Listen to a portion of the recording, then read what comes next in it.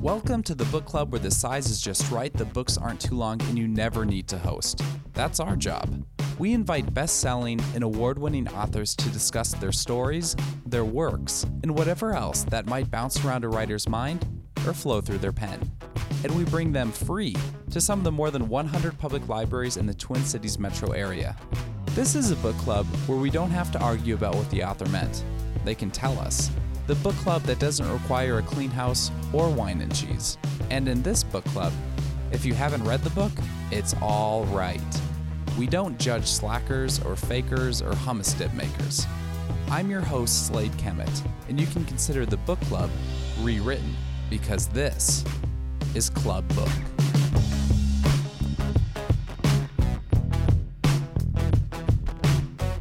This Club Book podcast features Jonathan Odell at Scott County's Prior Lake Library.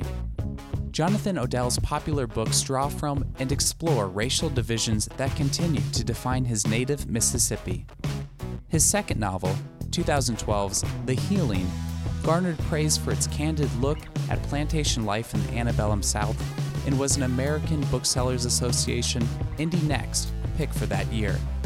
His most recent title, Miss Hazel and the Rosa Parks League, is a story of two civil rights era mothers, one wealthy and white and the other poor and black, bound together in unexpected ways. In addition to his novels, Odell is both a short story writer and essayist and a corporate leadership coach. In the latter role, he has published a number of titles on diversity and training in the workplace. Thank you very much. Appreciate it. Hello. Isn't that beautiful? Wouldn't you like one? I was really thrilled. Marley Rusoff is my agent, and she's Pat Conroy's agent as well. And she took a personal hand in making this an accessible book, one that reaches out to you in bookstores. And I think she really did a good job. I think it's beautiful. A little bit about how many people have heard me speak before? And how many people have not? And how many people don't care one way or the other? You're honest. Okay. Been touring a lot with this book, but just a little bit about me. I started writing late in life. I didn't start writing until I was 45 years old. I already had another career as a business consultant in Minneapolis. I worked with executives in team building and strategic planning and executive coaching and leadership until I was either going to kill them or they were going to kill me. And seriously, I got to the point where I was 45 years old and I was successful by whatever standards that men are measured on success. I had made a lot of money and had a big house and had a partner who looked good on our Christmas cards, and I had a dog that was beautiful, and I really wanted to die. I went to a therapist and I said, I don't get it. I've been sober for 25 years. I've got my life together. I've done all the things I'm supposed to do, but I feel worse now than I did when I first sobered up many, many years ago. I feel like I'm on the bottom again. He said, that's because you hate what you do. And I said, what has that got to do with it? My daddy told me if you find a job you only hate 95% of, you got a damn good job. And it's what men do. They just work and they hate their work and they come home and they make everybody miserable, and that's what you do. And he said, no. He said, if you notice, you're not your father and you don't have a family to support. And he said, you can make up your own rules, but first you got to stop doing what hurts. And I said, I don't understand. He says, I don't know what else to tell you except the joy that you may have had once in your life has totally gone. And you have filled your life with obligation, and everything hurts. So the only thing I know is to go through your life and find the things that hurt and stop doing them so that you can hear the yeses in your life. So I said, okay, my partner hurt, so we broke up. I didn't love him, he didn't love me. We kept telling each other we were together because nobody else would have us. That looks good on a wedding cake, it's really romantic. Plus he looked a lot like my mother, and it was kind of like, that should have told me something, that I was repeating somebody else's life and it wasn't mine. And the house hurt because it was beautiful, but it wasn't big enough.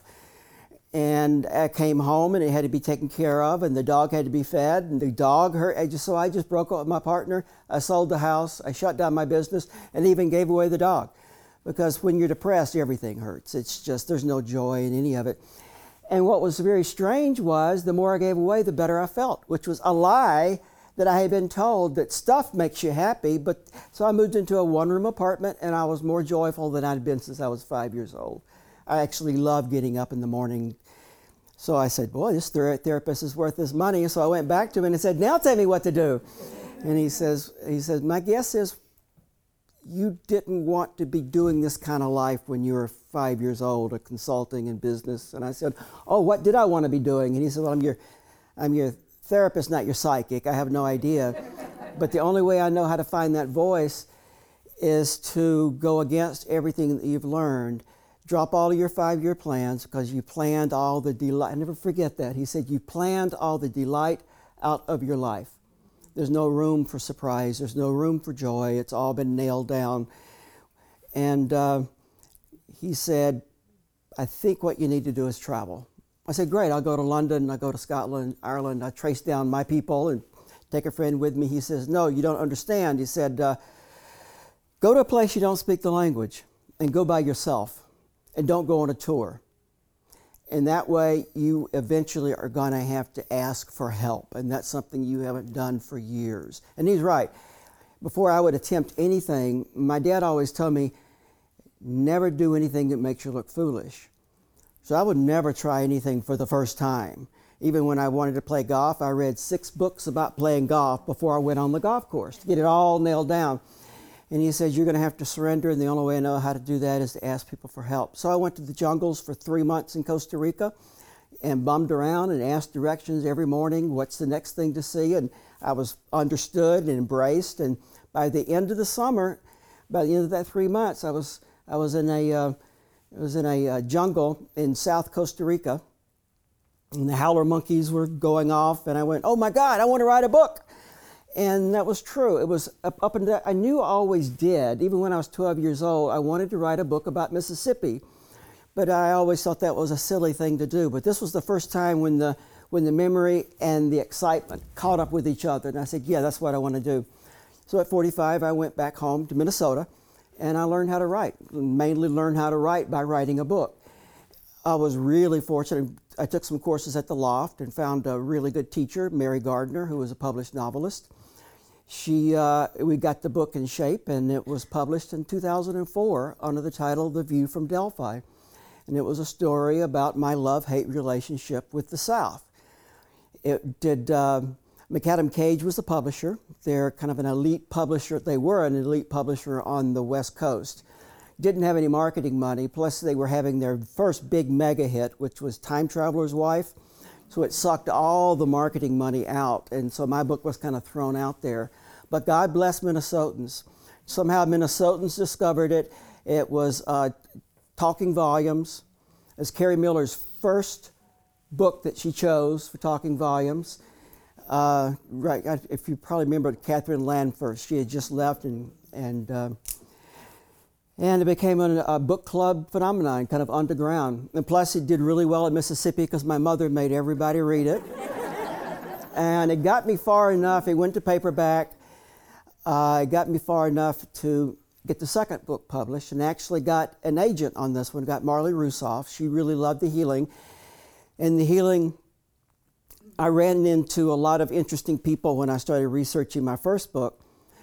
Some of these were preachers and sharecroppers, mostly African Americans, who I'd asked to tell me their stories because I didn't learn their stories growing up, and I didn't learn about their heroism. It was all cloaked in the white narrative. And there was a group of women who I could not explain, and they were African American midwives. And as a white boy, I was taught that these midwives were granny doctors. They were dirty, they were abortionists, they were superstitious. And I found out the opposite was true. I'd go into black communities, and these women were saints. They held entire communities together. They didn't birth babies, they birthed communities, they birthed the people. And in fact, the white doctors had to play pretty dirty ball to get rid of them, because when the white doctors finally got the money to tend to black bodies, when money was being put into public health systems, they had to get rid of the midwife because the African Americans did not want to leave their midwives. So they wrote articles in the AMA about talking about how dirty they were and how they were a barrier to modern day science. The state legislatures started passing licensure laws so that most of these women couldn't read. So the laws said they had to read, so it pushed these women out. And then about 20 years later, after they got rid of most of them, they did studies again in the AMA, and they found out that these African American women, their live birth rate was 3 times higher than the white doctors who took over. And you got to realize, of course, that's the power of knowing your community. That's the power of knowing your people. If they were birthing this baby, they probably birthed that baby's mother and their grandmother. They knew any hereditary genetic diseases. They went into the homes well before the birth date to make sure there was food and there was clothing, and stayed after to make sure the mother could mother. So of course, that book became The Healing, and it did really well. Marley sold it to Nan Talese at Random House, Doubleday, and it did so well that Marley found out that I had the rights to the first book revert back to me, The View from Delphi. And she said, I want to read that. So I sent it to her, and she called up and says, oh my God, I'm so mad. And I said, why, Marley? She said, this is so much better than The Help. I went, oh. I said, tell me more, you know. Because I knew it was. And plus it was 6 years before. I love one reviewer said, if you like The Help, you will love you will love Miss Hazel. If you hated The Help, you will really love Miss Hazel. So she said, no, what I like about what you've done is the way that your African American women characters, because these are more in line with what she understood as the true story of the South and the Civil Rights period. And then it wasn't white college students who came down to save black people, and it wasn't even the men, the Martin Luther Kings and the Ralph Abernethys. It was the women.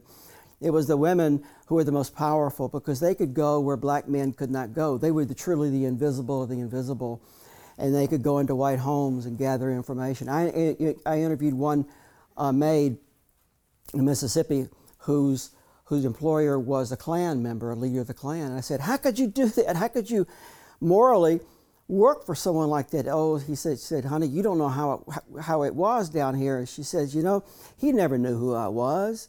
He saw in me what he wanted to see, and I reflected back to him what he wanted to see. But you know, as soon as he started talking about those attacks the Klan was going to make on the civil rights workers and the freedom, I'd go to my people and I'd tell them about that, and then we'd tell them to watch out.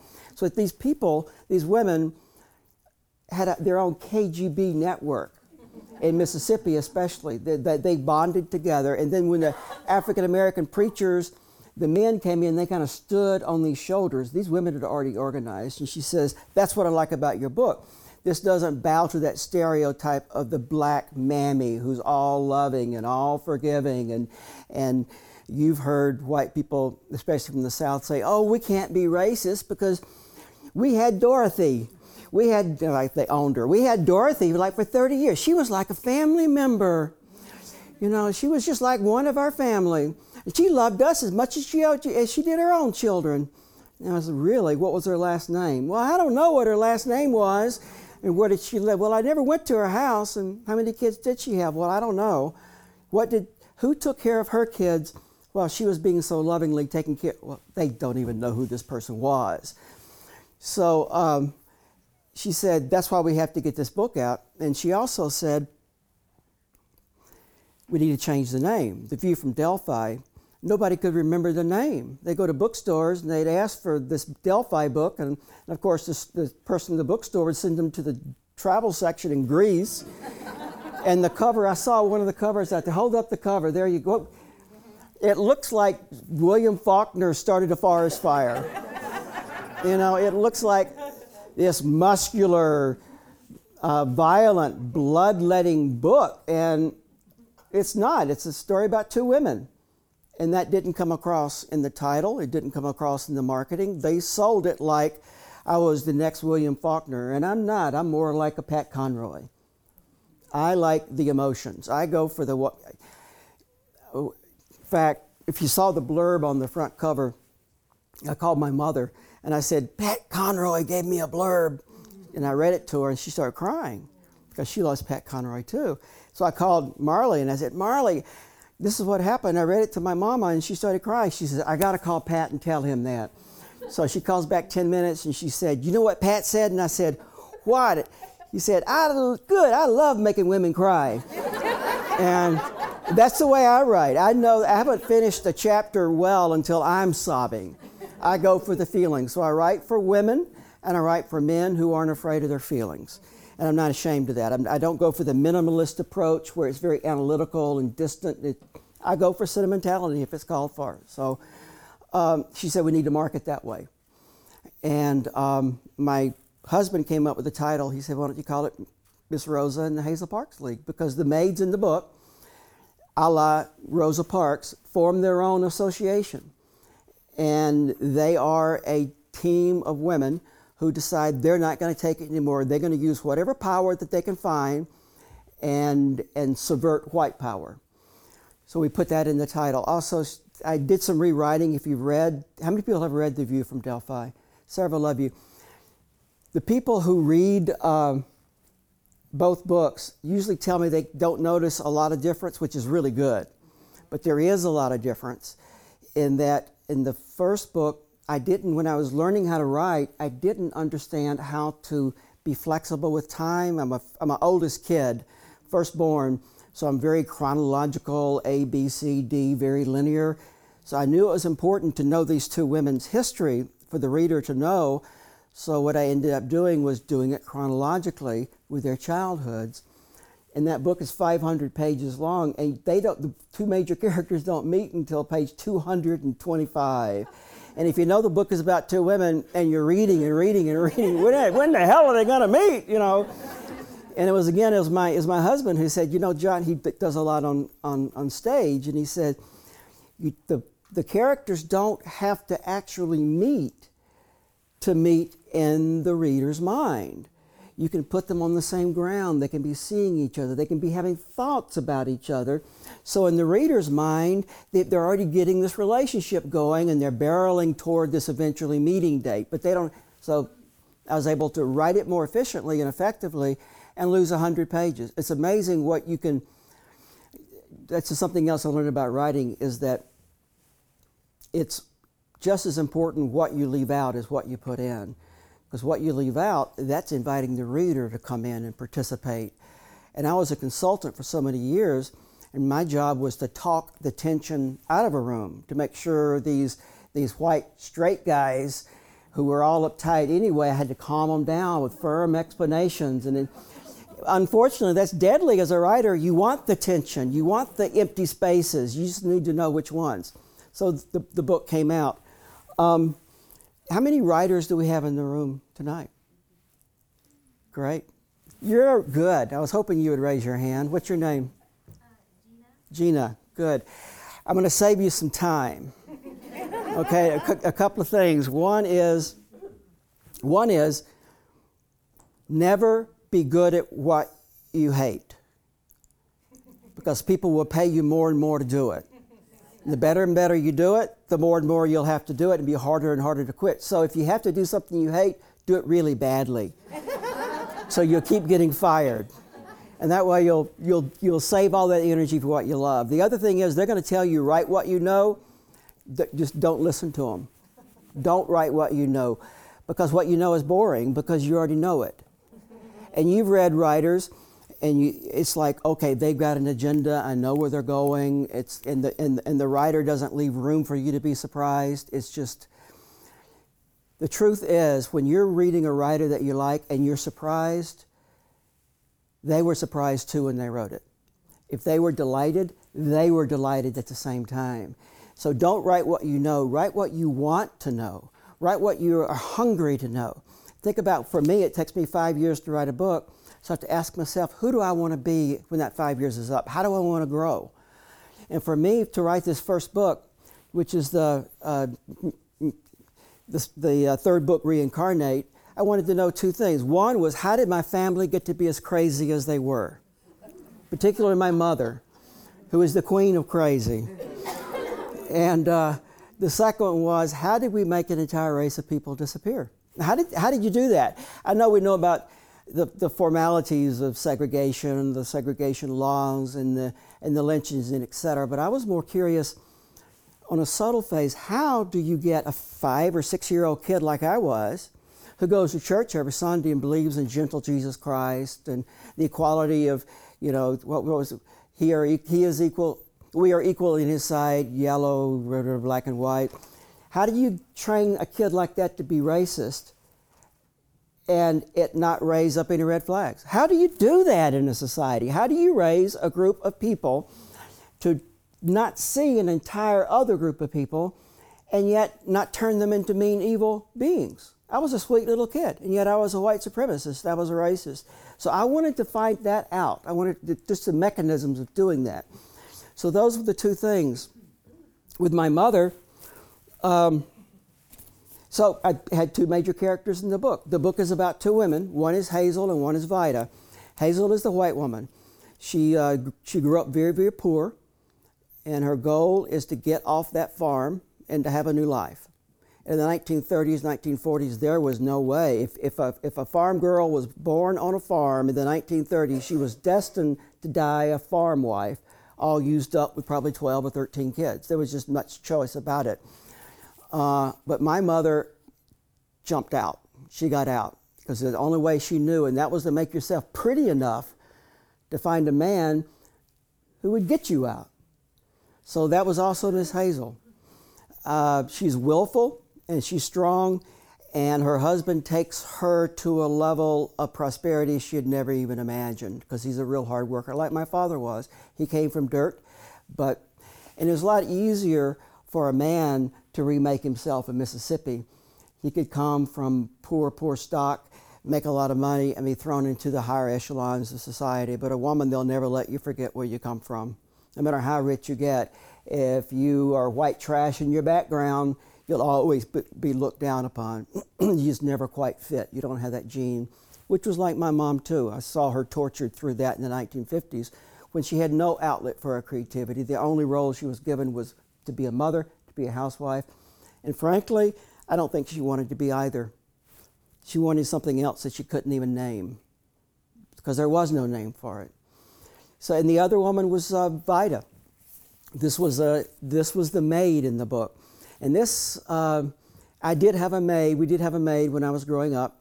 And don't get your handkerchiefs out. This isn't one of those help stories where we just love our Viola. This maid's name was Alma, and she hated me as much as I hated her. Just hated this woman. But I had a friend, an African American. I told him I was writing a book on race, and he said, "Oh, great, exactly what we need. Another book on race written by a white man. Wonder what you're going to say different." And I said, "Well, I don't want to have a black story, a white story. I want to talk about that space in between us that I missed." And he says, "Just don't write another To Kill a Mockingbird." I said, "But I want to write another To Kill a Mockingbird." And it's won a Pulitzer Prize. It set on fire a whole generation of young white kids who read this book in the North and realized we can't treat people this way. They ended up being civil rights activists. He says, "I'm not talking about the whites. Yeah, whites love it, but do you ever think that blacks may hate that book?" I went, "Why would blacks hate it?" I was that dense. He says, "Look at my two little girls." I don't know if you know, this was Don Samuels. Don Samuels ran for mayor of Minneapolis a couple of years ago. He was a city council person. He said, "Look at my two little girls, Amani and Asante." And he says, "They have really, really dark skin." And he says, "I don't want them to read one more book that tells them that they need to be a pitiful black person and have a white person come along and save them." That's what every time you white folks write a book about race, it's about some benevolent white person saving the pitiful black person. And he says, there's going to be no white person come along to save my little girls. They're going to have to save themselves. They need heroes that look like them. And he said, "Johnny, we have those heroes in our history. They just don't get written up. Why don't you find some of those heroes, put them in a book, so it'll be something I can let my girls read and also show them who they can be." So I said, "Okay, I want this woman. I want to find out what this woman named Alma, how did she get to be so feisty with me? How did she get to be so ornery with me? I needed to make sure I had a black person who I did not love, that it didn't turn into this earth mammy. So I put her in there. And just a little bit about Vida, about Alma. I decided, the reason why I hated her was not because she was black. That's how insidious racism was. I was only 5 years old, so I wasn't a full-fledged racist yet. I was just learning to become one. And nobody sits you down and says, this whites are better, blacks are inferior. This is what you do. This is how the color code works. No, you absorb all of that. And you don't absorb it from the people you despise. You only absorb it from the people you love. That's why racism is so hard to confront. That's why a lot of white people don't want to talk about their white privilege, because it's not that they would have to confront the evil people in the world, like the George Wallaces and the slave owners. They have to confront their own parents and their own mothers and their fathers. That's tough. And I learned that my father was really afraid of things going missing in the house when Alma was there. I didn't know about race. I knew how to use the racist tools. So what I would do, I would steal things, bury them, and tell my daddy that Alma had stolen them, because I wanted her out of the house, because I knew my mother was broken. I knew that early on. My job was to take care of my mother. I was the oldest kid. I was the little man of the family. Plus, she went and had 2 more kids, twins, 2 years younger than I. And my job was to take care of them. My job, I was always told, was to be the grown-up one and take care of that house and be the one Mama depends on. And here, Mother takes a job, she leaves, and this black woman shows up. So my goal is to get rid of this black woman, because she keeps scaring my mama off. I need to get rid of her and bring my mama back. So I set out to destroy this woman, not because she was black, but because she was in my way. But I used all the tools of racism, my father's prejudices that I couldn't even name, but I knew how to use them. And I knew that he was afraid of things going missing. He also talked about how expensive coffee was. So I would take the coffee, throw it down the drain, and tell my daddy that Alma sat around and drank coffee, just lazy, sat around and drank coffee. Finally, they got rid of her, or she left. I have no idea. Mother came back to the house, probably because she got fired. I don't know. But anyway, she was gone. And after the book came out, I was sitting around in my mother and father's house down in Mississippi. And Dad, I was 55 years old, so it'd be 50 years after I had last seen Alma. And Daddy was reading through this centennial book of the county. He said, "Oh, here's Alma." I said, "Oh, is she still alive?" He said, "Yeah, she's living out in Sandersville. We're close to here."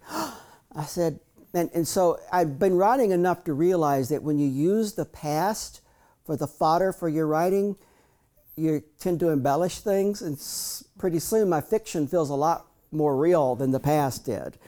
So I'm wondering, I probably didn't hate her that much. This is probably the imaginings of a 5-year-old kid, because it made a good story. But I'm going to call her up. So I called her up, and I said, "Miss Dickinson," I said, "you probably don't remember me, but you took care of me as a child." She says, "Is this Johnny?" I went, "Yes, ma'am, it is." And she says, "You were the devil's spawn." She said, "You were the meanest child I ever had to take care of." And she says, "But your little brothers, they were sweet. How are they doing?" And I said, "Well, they're good." I said, "Can I come out and talk to you? I'd like to apologize for some things I did." And she said, which I'm now gathering were true. And she says, "Well, can your brothers come?" And I went, "No, they can't. They're not here." And she said, I said, "I'll bring my mother." And she said, "Oh, I love your mother. Bring your mama on out. Miss Faye, she's okay. If you got to come on." So I went, and it was the most awkward hour I've spent in my life. She just, when she would look at me, she'd just stare a hole at me. And then she'd talk to my mother and smile. And I'm a Facebook guy, so I said, "Oh, this will be great on Facebook." So I said, "Would you take a picture with me?" And she gets up, and I put my arm around her, and so I'm thinking this is going to make one of those lovely, here's the boy rediscovering his life, his maid from childhood, and how warm that's going to be. And then look at the picture, and I'm smiling like a Goonie goat, and there she is, frowning. So as we end up, and I just want to apologize for the coffee and for stealing things and lying about it. She said, "That wasn't it.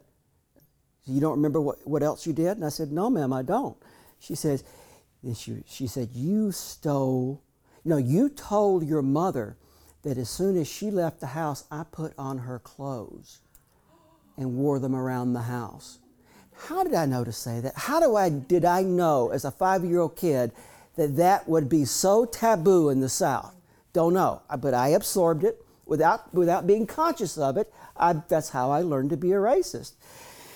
And I told a friend, Michelle Goodwin, who is a law professor here, she's down in California now, UC Irvine, but I was telling her, she's African American, and I was telling this story, and I was kind of laughing about, I said, I saw my maid, and 50 years later, she was still mad at me, and I was kind of giggling, and I kind of like, isn't that silly for her to hold this grudge? And she wasn't laughing.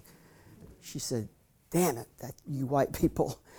She said, don't you realize that in those days, the word of a 5-year-old child could have got a black woman lynched? You don't realize the power that you carried around. That's the thing about privilege. You didn't have to.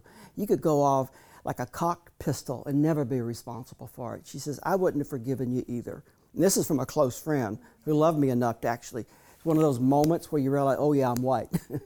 Yeah, I see things differently. So Vida became the maid. Now, I'm going to read a little bit to you, if you don't mind me doing that. This is, I'm going to read you a little bit about Hazel. When I was a child, I thought my mother was the most beautiful woman in the world. And now that she's 87, I'm sure of it. She is. She's just gorgeous. And she and I had a ceremony. I think every poor Southerner, whether they're black or white, they always have something called a picture box. And then it could be a tin, of old fruitcake tin or whatever, but it's got pictures in it. And these pictures date back for generations. No matter how poor they were, they could always afford somehow to have their pictures taken. And these pictures were more than just photographs. They were where you held your story, where you held your history. So I would grab a picture out of the box and say, Mama, tell me this one. And she would tell me these stories about these stern-faced people. Some of them with coal black hair, just like the Choctaw Indians that I saw, because they were. And these hordes and hordes of kids. And so there was one I remember holding out to her, and I said, Mama, tell me this one. And I knew it was a family farm. My granny and my papa were on it. They were younger. And my uncles and aunts were on it. But I said, Mama, why aren't you on this picture? She says, oh, I'm right here. And I went, oh, that can't be you, because that picture was of a half-starved looking orphan girl. She had her shoulders humped like this she was only 12, but she'd been picking cotton since she was 5. That would deform the back. My granny never got rid of this hump in her back and from holding all the kids. And, and she had really stringy hair, and she really looked emaciated. The dress was just like, it's just falling from her rack of bones. And I wanted to cry. I said, Mama, that can't be you. You're pretty. She says, well, don't cry. Let me show you another one. She pulled out another one. And this was the family picture again. She says, can you find me here? And it was, find her immediately. That's my mother with the lush auburn hair. She's standing up like this. And my mother likes to test her good looks to make sure they're real. So she's always kind of teasing and flirting. And even in this picture, at 15 years old, 3 years later, she's got a finger in her mouth like this. And whoever's taking that picture, she's flirting with, I can tell. I said, well, Mama, what happened? Well, she said, I just decided I wasn't going to be ugly no more. Just like that. She decided I wasn't going to be ugly. And she said, I stole eggs from Granny's sitting hens and got whipped for it, but I had to have something to wash my hair with. And she said, I sent off in the back of the comic books for freckle cream remover. I got that. And she said, and there was only one other person that I knew that had makeup, because it was a sin amongst us Baptists. So I bribed the undertaker to let me have some lipstick and cream. And she said, and the back was the hardest. She says, but Papa had thrown away this old mule harness, these reins. And so I made myself a harness that forced my shoulders back. And she said, it cut in my back and made me bleed, but I didn't care. I got those shoulders up there. And she said, ain't I pretty? I said, you're more than pretty. Because, my God, you learn this beauty is not a superficial strategy. This is a strategy to get out. This wasn't something about vanity. This was a last hope for something inside her not to die. So that's how I found the character, and this is the story that I tell about Hazel on the farm. Hazel had been 12 years old when the slick-haired, sugar-talking man arrived one hot summer afternoon with the mysterious black box he swore would show her to be as pretty as anybody in the movies. Up until then, she had never seen a photograph of herself. While he set up his camera and posed each one of her brothers and sisters, she flirted with him, tossing back her hair and licking her lips the way she had seen Jean Harlow do. Standing out in the yard as the man took her picture, she felt her skin burn at the thought of escaping the Tombigbee Hills. Her mother had never any patience for this full-of-feelings girl. Each time Hazel asked if the pictures had arrived, she warned her about getting her hopes up. Hope does the plowing in misery's field, her mother said. But the delicious anticipation of things hoped for had to be the best sensation Hazel knew of. She didn't know how she could live without thinking something good was about to happen, not in the sweet by and by, but tomorrow, if not today. When the photographs finally arrived 2 months later, her hands trembled as she opened the envelope. The first was of her mama and daddy sitting stiffly next to each other, the way strangers share a bench at the dentist's office. The next was of her daddy with his arm around his mule's neck. How much more at ease he appeared posing with a plow mule. Finally, she came to the family portrait, 12 of them in front of the paintless barn. On one end was her daddy in his white starched shirt and overalls, and on the other end was her mama, tired and worn, holding baby Jewel. Bunched between them was the brood of wooden-faced children, not a size missing between knee-high and full-grown, with 2 spaces left empty for the boys still off to war in the Pacific. Something wasn't right. Hazel touched her finger to each face in the picture. She could identify her brothers and sisters, yet her own face was missing. Had the camera skipped over her? No, she gasped. That photographer had played an awful trick on Hazel. In her place, he had put a half-starved orphan, neglected and bound to die soon. The poor little girl was stoop-shouldered and had the hair the texture of broom straw. A dingy hand-me-down dress swallowed the rail-thin body. The face was gaunt and hollow-eyed. She had the haggard look of a woman of 50, not a girl of 12.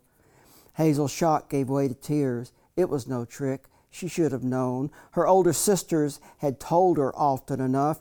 Hazel Ishii was as homely as a wart-headed chicken. No fancy man with a magic black box or a head full of hope was going to change that fact of life. Hazel told herself that her mother had been right. She was a fool to hope. She tried resigning herself to her ugliness, taking to her fate like a Christian martyr.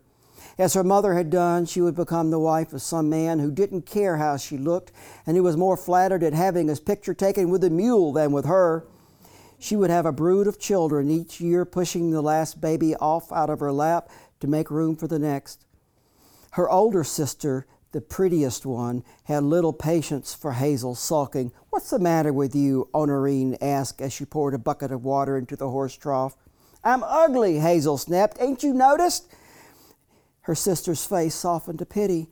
"You know, Hazel, having beauty to lose is much worse a burden than never having it to begin with. God was looking out for you by making you plain." Hazel's mouth dropped. "You saying he did it on purpose? You saying me being homely is God's will?" "That's right, Hazel. Take it as a blessing." Hazel pushed Honorine into the horse trough. Then and there, Hazel decided to come down whole hog on the side of hope. She was going to be pretty if it killed her. So, thank you.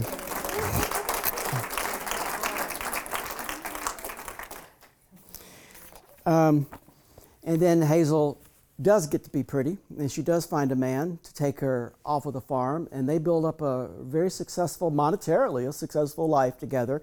Have a big, beautiful house in a little town in Mississippi that I named Delphi, which is actually Carrollton, Mississippi. It's a beautiful little pre-war, when we say war in the South, we mean that war, the Civil War, antebellum town, sitting in all painted white, like a powdered lady overlooking the flat Delta expanse. And they have one of the biggest houses there. And Hazel has two children, one Johnny and the other Davy, and Davy dies. And she takes that as her own fault. So now she feels like she's failing at being a mother, being a wife, being a housekeeper. Only thing she could do is drive. And she loves to drive like my mother does. She's never without her Lincoln. And that's about what's left for her. And unfortunately, she loves to drive and drink. And unfortunately, she likes to do both those things at the same time. This is a scene from one Christmas Eve after they moved into Delphi and Davy has died. And Johnny is about 5. As he did during most of his parents' fights, Johnny retreated to his and Davy's secret hiding place in the dark behind the couch. Besides letting him overhear his parents, the positions offered an excellent view of the tree. The motorized wheel of tinted cellophane rotated before a bare bulb, turning the aluminum tree from red to blue to green and back to red again. Tomorrow his mother and father, they would have to feel better. Surely Davy wouldn't miss Christmas. His parents continued the argument that had begun over supper. As usual, his father had been complaining about Hazel's drinking and driving. Hazel said it wasn't a family secret, and Floyd said it wasn't a family secret anymore. He claimed Hazel was on her way to becoming a legend across the county, bigger than even that colored girl over in Montgomery that had to drag off the bus.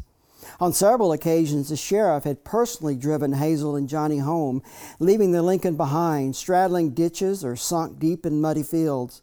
A few weeks after Davy's funeral, she had run a school bus off the road. Floyd said Hayes Alcorn he's the mayor, made a joke about it in the city council meeting. He cracked that instead of spending money on a siren for when the Russians attacked, Delphi should have an early warning system for when Hazel pulled out of her driveway. Johnny then heard his father say something about his mother trying harder. Maybe go see the pastor, he suggested. Hazel had exploded. That jackleg preacher, he told me Jesus took my son to teach me a lesson. Said Jesus did it because he loved me. Well, maybe there's some truth in it, Hazel. Maybe on the upside, he can make you a better mother if you... That's when Johnny heard the back door slam. Even he knew not to bring up Jesus around his mother. When he ventured into the kitchen, he found his father sitting at the table, studying his hands. Where's Mama? Floyd looked up with weary eyes. Out driving. The house went graveyard quiet. Floyd sat at the table, casting about for a plan to save his business from his wife, and Johnny fell asleep worrying about the whereabouts of both Santa Claus and his mother. A little past 1 a.m., Floyd grabbed the phone after the first ring. It was the sheriff.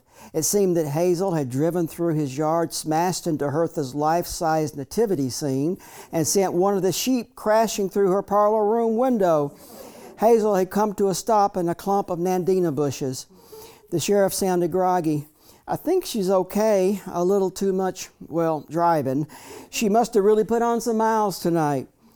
When Floyd said he would be right over to get his wife, the sheriff told him not to bother. Everything's under control, he assured him. I'm getting some black coffee down your wife and a sleeping pill down mine. Didn't even wake the girls. I'll carry Hazel over directly. Floyd was waiting in the doorway when the sheriff led Hazel up the walk, his arm around her waist, pulling her tightly to him for balance. Lost in the aroma of cigarettes and Old Spice, she was disappointed when the porch steps came into focus. She could have strolled with him all the way down the bluffs and clear out into the Delta night. Hazel, are you all right? Hazel took over from the sheriff, but his handling wasn't as gentle. After he got her in the house, he grabbed Hazel by the shoulders and shook her once. You could have killed somebody. You could have hurt somebody. His eyes widened at the thought. She didn't, did she, Sheriff? She didn't hurt nobody. Nope, not that we know of. You didn't kill nobody, did you, Miss Hazel? Hazel turned and saw her friend grinning by her side, and she grinned back, only in self-defense. She winked at the sheriff, thinking he understood what she meant. He shrugged it off with a grin and said his good night. Floyd called after him as he cut through the yard. Sheriff, we're awful sorry. I'm sure she didn't mean nothing by it. Since Davy and all. He stopped. She's not responsible for it right now. Hazel's face lit up. You think you know me so good, don't you? Well, I am responsible. I did it on purpose, she announced proudly. Hazel, Floyd shook her again. You still drunk as Cooter Brown. Maybe, but I still did it on purpose. When I saw that tiny baby in that manger, I knew I had to kill it. Had to get it before it grew up and made my life hell. I aimed the car right for that little crib. I think I got him. You tried to kill Jesus, Floyd said, incredulous. You can't kill Jesus, Hazel, honey. That's a simple fact. Jesus is going to live forever, whether we like it or not. Not in my house, he ain't. If he can't be nice, then out he goes. Hazel flung her arms so hard, showing Jesus the way out, she toppled over. Floyd caught her. She looked up into his face. It seemed frozen in disbelief. Didn't he understand? Everything was so clear to her now. Life could go ahead and roar past them like a freight train. She had everything under control. She had won. Only Hazel wished Floyd would stop staring. What was he looking at? Then she turned and peered into the mirror that hung in the entryway. There she saw a mad woman, her hair in wild tangles and long black fingers of mascara reaching for her throat, lipstick smeared almost to her ears like a circus clown gone mad. A pair of dead eyes peered back at her from the furthest reaches of hell. This was what the sheriff had been grinning at. Floyd spoke softly, carefully. Hazel, it ain't Jesus' fault. For a long time she stared blankly at him. When Hazel spoke, it was as a small girl. Then whose fault is it, Floyd? His eyes offered her nothing. Tell me, she asked, when is somebody going to be on my side? Without expecting an answer, she dropped her head on her husband's chest, and he led her off to bed. So that's Hazel at her lowest point.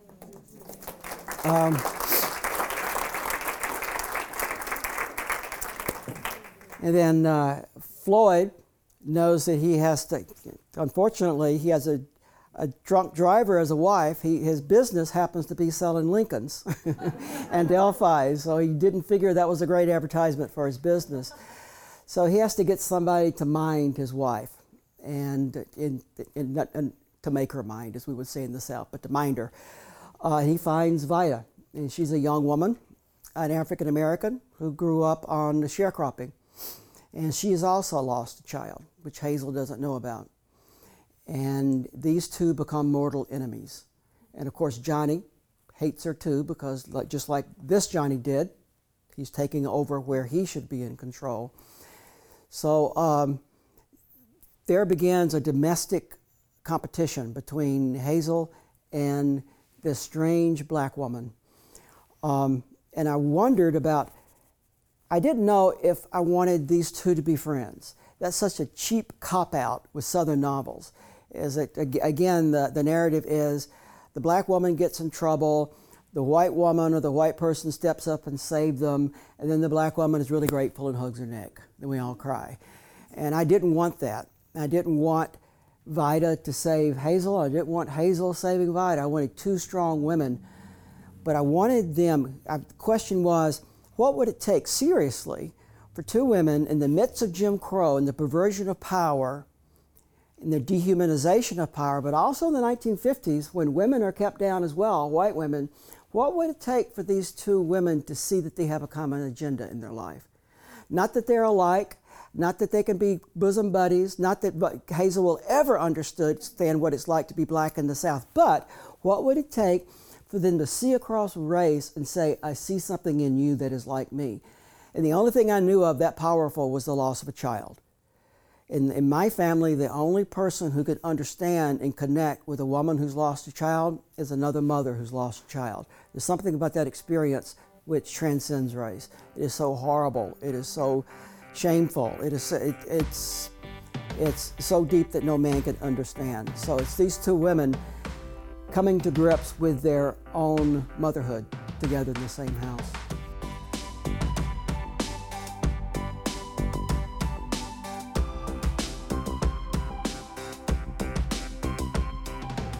And with that, we have reached the part of our podcast where we turn to our Club Book audience for questions and comments for Jonathan Odell and his work. In this book club, we like to encourage members and authors to connect and engage and help bridge the gap between the page you read and the process it took to write it. Our first question of the night comes from a woman wondering why Odell left his native Mississippi to come to Minnesota. I escaped when the border guards weren't looking.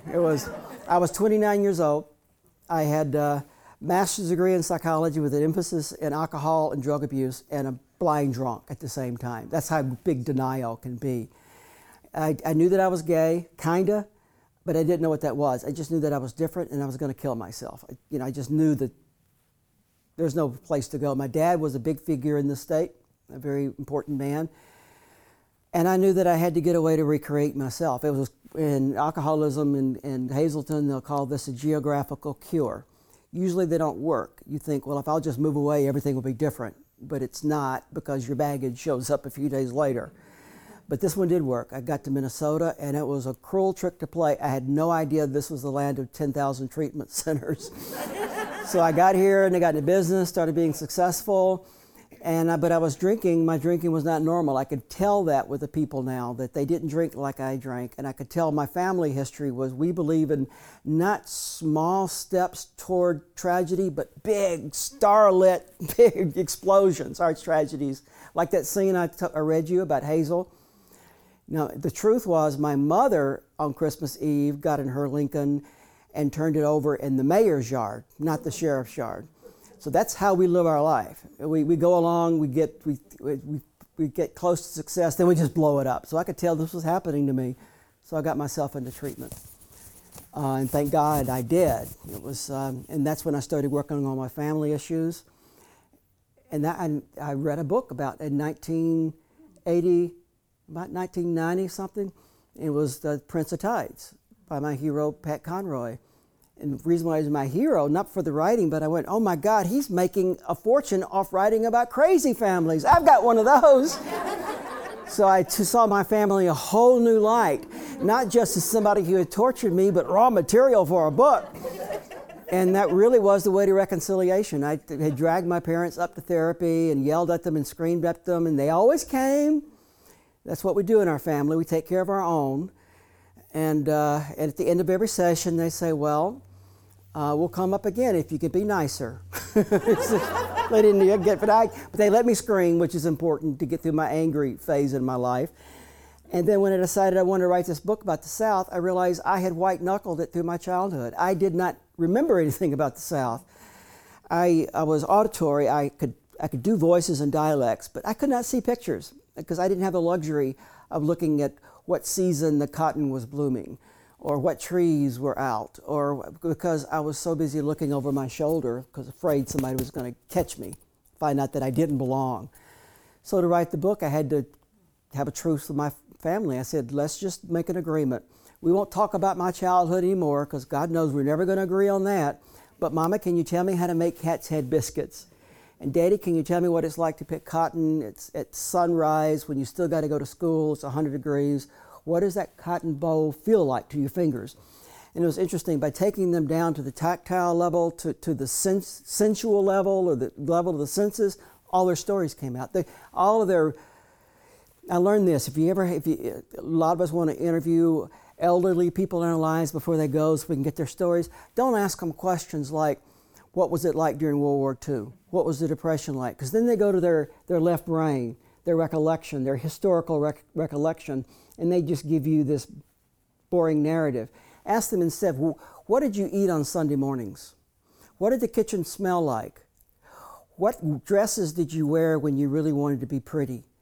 What was the material? So if you can ask them to feel, like I asked my mother, I was trying to understand about how my granny kept the floors as clean as she did with 12 kids in the field all day long coming in and out. Just those little details that I wanted to make my book real. She says, we always, in the mornings, we would have this big old wash pot outside in the yard, big old iron wash pot, and we'd have a fire under it, and we'd keep the water going. And so on washing days, we'd get a bucket from there, and we'd take it inside, and we'd put the lye soap in it, and we'd mop the floors. And I said, so you brought the hot water in the house because you didn't have it. You said, yeah, we had to bring it in the house. She said, yeah, and that's what happened to your Uncle W.M. I said, you never told me about an Uncle W.M. He's not any of the, who's the Uncle W? She said, I never. She said, well, one day when I was washing the floor and we just gotten the water out of the pot, he was playing around like he used to do, making a fool and tripped over the water, and it spilled all over him and burned him from head to toe, scalded him, and couldn't get the doctor out there. And Daddy stayed by W.M.'s bed for 3 nights in a row holding his hand, praying for God to save him. And when W.M. died, that was the last time Papa had any use for God. So he's like, I just ask about what, but these are the stories that would come out. They're all attached in the right brain to these other memories. I have no idea what your question was. I hope the answer was good. Obviously, I needed to say that. But Our next audience member asks Odell if he can describe his faith and how that plays into his work. Yeah, that is my job, is to figure out my faith. Ever since I was a kid, I have to say I'm always afraid I'm going to offend people, but I wrote the book. I get to say anything I want to. Nobody can fire me anymore. So as a child, I always felt that I had a friendship with God. I don't know where that came from. I just felt that even before I went to church, I just felt he was my buddy. And so even as a gay person, when all the preachers were saying, you're going to hell, and God hates you, there was part of me that, that's bullshit. God loves me. I just kind of know that. I don't know where I got that. But then I did go through a phase where it became appropriate to turn your back on the church and to blame them for everything. And I did that. And I tried Far Eastern religions and tried Buddhism and Native American religions. But it didn't work, because eventually you got to go home again, for whatever that's like. I think, who was it, Wolf, who said you could never go home again? He's only half right, because you can never leave either. And whatever religion that you had, or it's not just religion, that was the language that we spoke. And I have to go back to that. So this book was a search for my way back. The different religions I've tried are in here. One is the fundamentalist, which is, you believe what I forget the bumper sticker.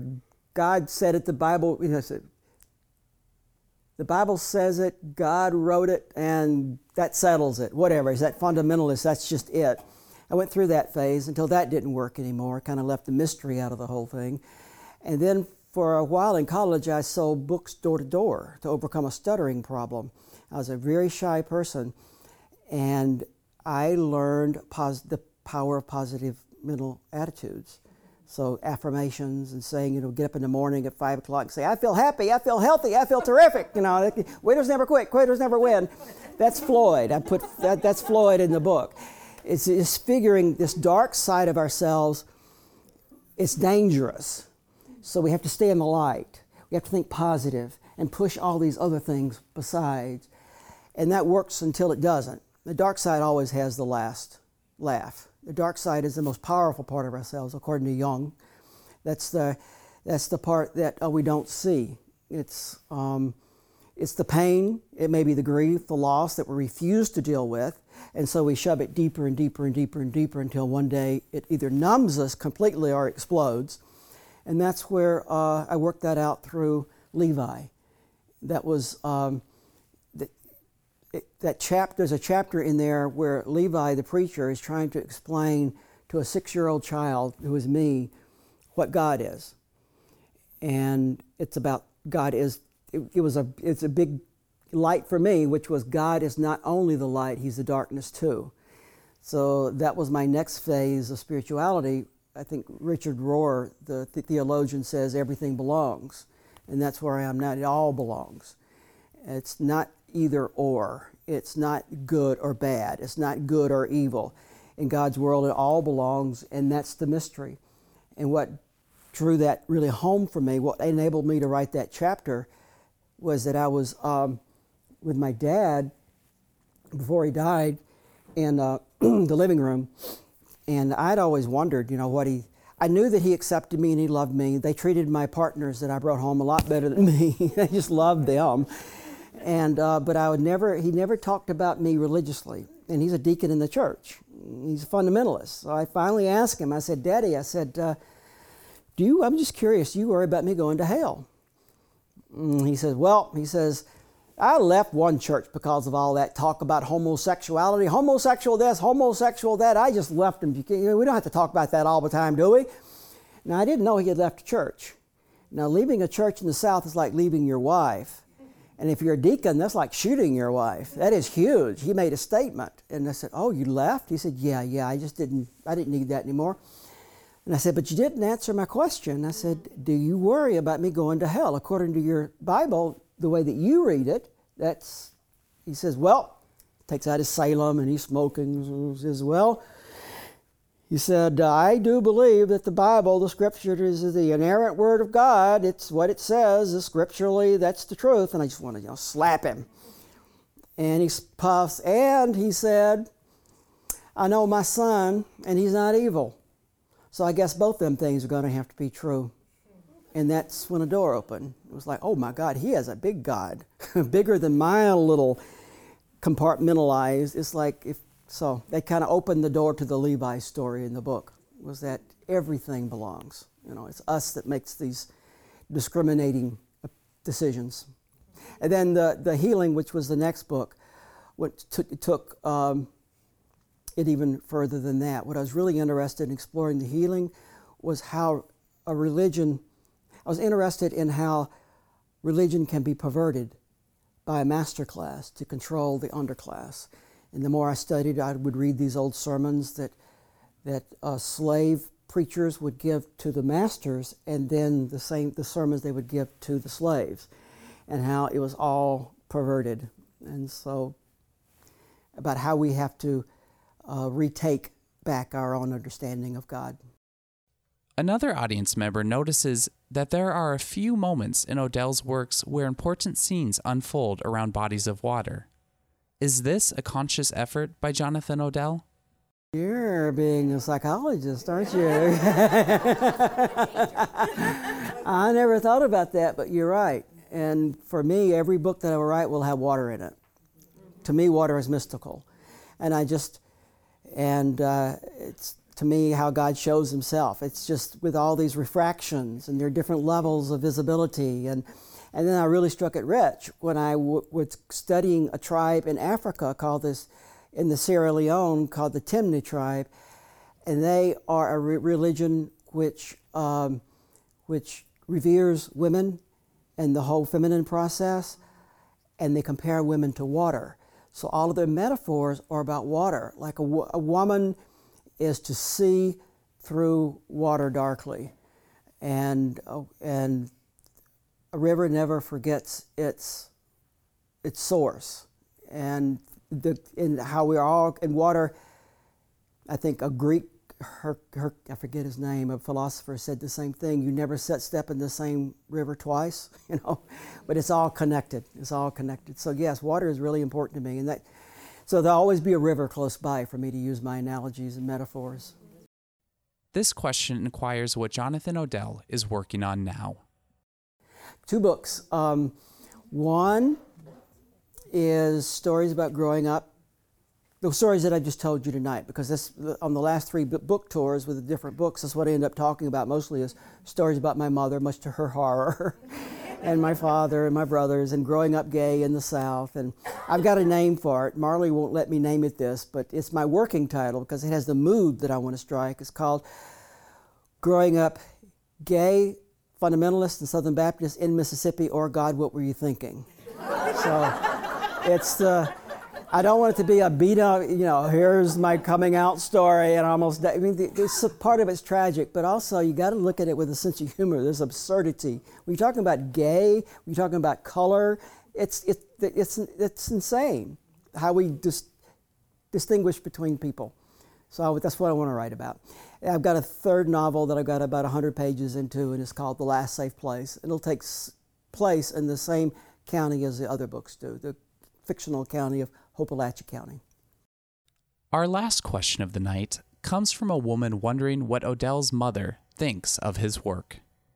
It'll be my last story, but I'm so glad you asked. Let me tell you. The first time I showed her the book, it was in a rough draft, and I wrote the book to get even with her. I was just, here I'm going to put it all in writing. You can see what a horrible mother you were, and you finally give me the apology I deserve. And I haven't named the kid Johnny so she wouldn't miss the point. This is you, Mama. And I put those scenes in about the car getting wrecked and very specific things about her getting drunk and driving over my dog. I mean, it's just horrible things. And I mean, I had her crucify this child so badly that my writing teacher said, you know, if one more bad thing happens to this kid, I'm going to kill him myself. He's nothing but a pen doll. So I took the book home, showed my mom, and Daddy said, you can't let your mom read this. Let him read it first. He said, you can't let her read it. And I said, why? Well, God, she'll be out in the Lincoln again, drunk. You know, we can't let her do this. So I let her have it, and gave her, so all weekend, she's pulling back the pages. And I can be strong around my mother for about 20 minutes, and then I revert to the 6-year-old whose job it is to make sure she never hurts herself. So I'm codependent. And I'm going, oh, what have I done to my mother? She's never going to... So we're sitting, just waiting for her to get to the end. And finally, toward the end, she starts crying. And thank God I had a master's degree in counseling psychology, because I said, well, Mom, it looks like you're having feelings. And she said, yes. She says, Johnny, she said, I just don't know how to tell you. I love this book. I said, you love it? She said, yes, beautiful. You really are a writer. She said, just one thing. And I said, what, Mama? She says, I only wished I could have been that little boy's mother. It's like, she said, what part don't you remember? You can't be. So she never really knew until I was on TV down there on Mississippi Public Broadcasting, and somebody asked me that question on live TV, and I thought I'd be cute and answered it, not realizing she was at home watching. So she calls and she says, that book was about me? I was that woman, that mean old woman? And I said, well, Mama, I said, that's the way I saw it. Obviously, I've had enough therapy to realize there are 5 people in our family, so we had 5 different families. But maybe we can talk about some of the things, which gave us something to talk about. But luckily my mother's a narcissist. That's her saving, that's what got her through a horrible childhood.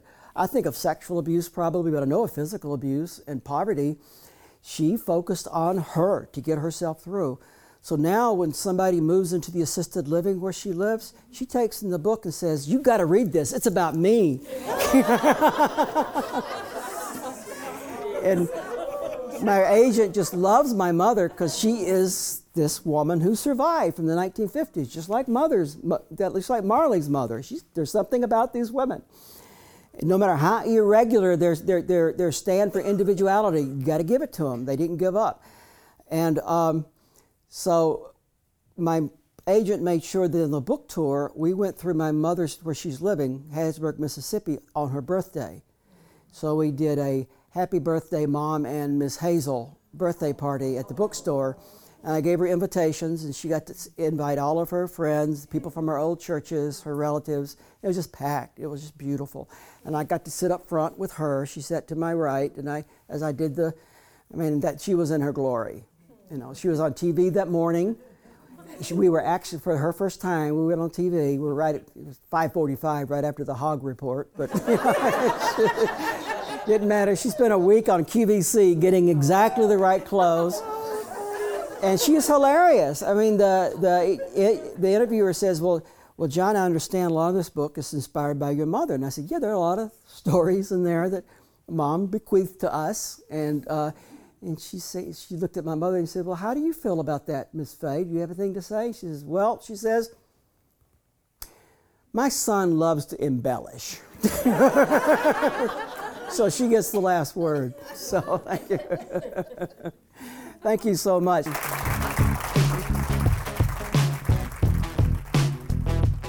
Well, that's it from our Prior Lake Library event with Jonathan Odell in Scott County.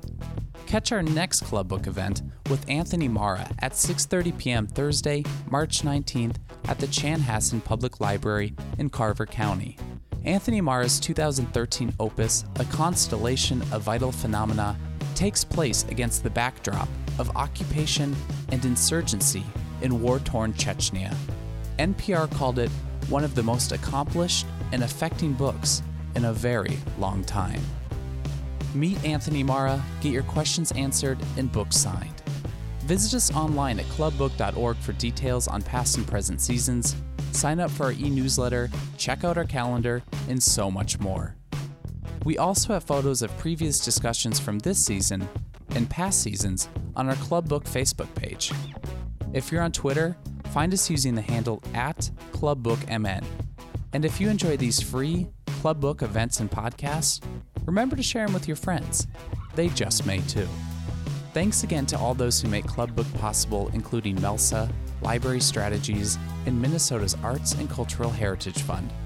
Our sponsors include Minnesota Public Radio, MinnPost, Around Town Agency, the St. Paul Hotel, and Common Good Books, where you can purchase all the books featured in Club Book.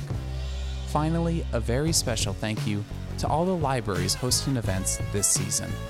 That's it for Club Book, the coolest club in town. We'll see you at the library.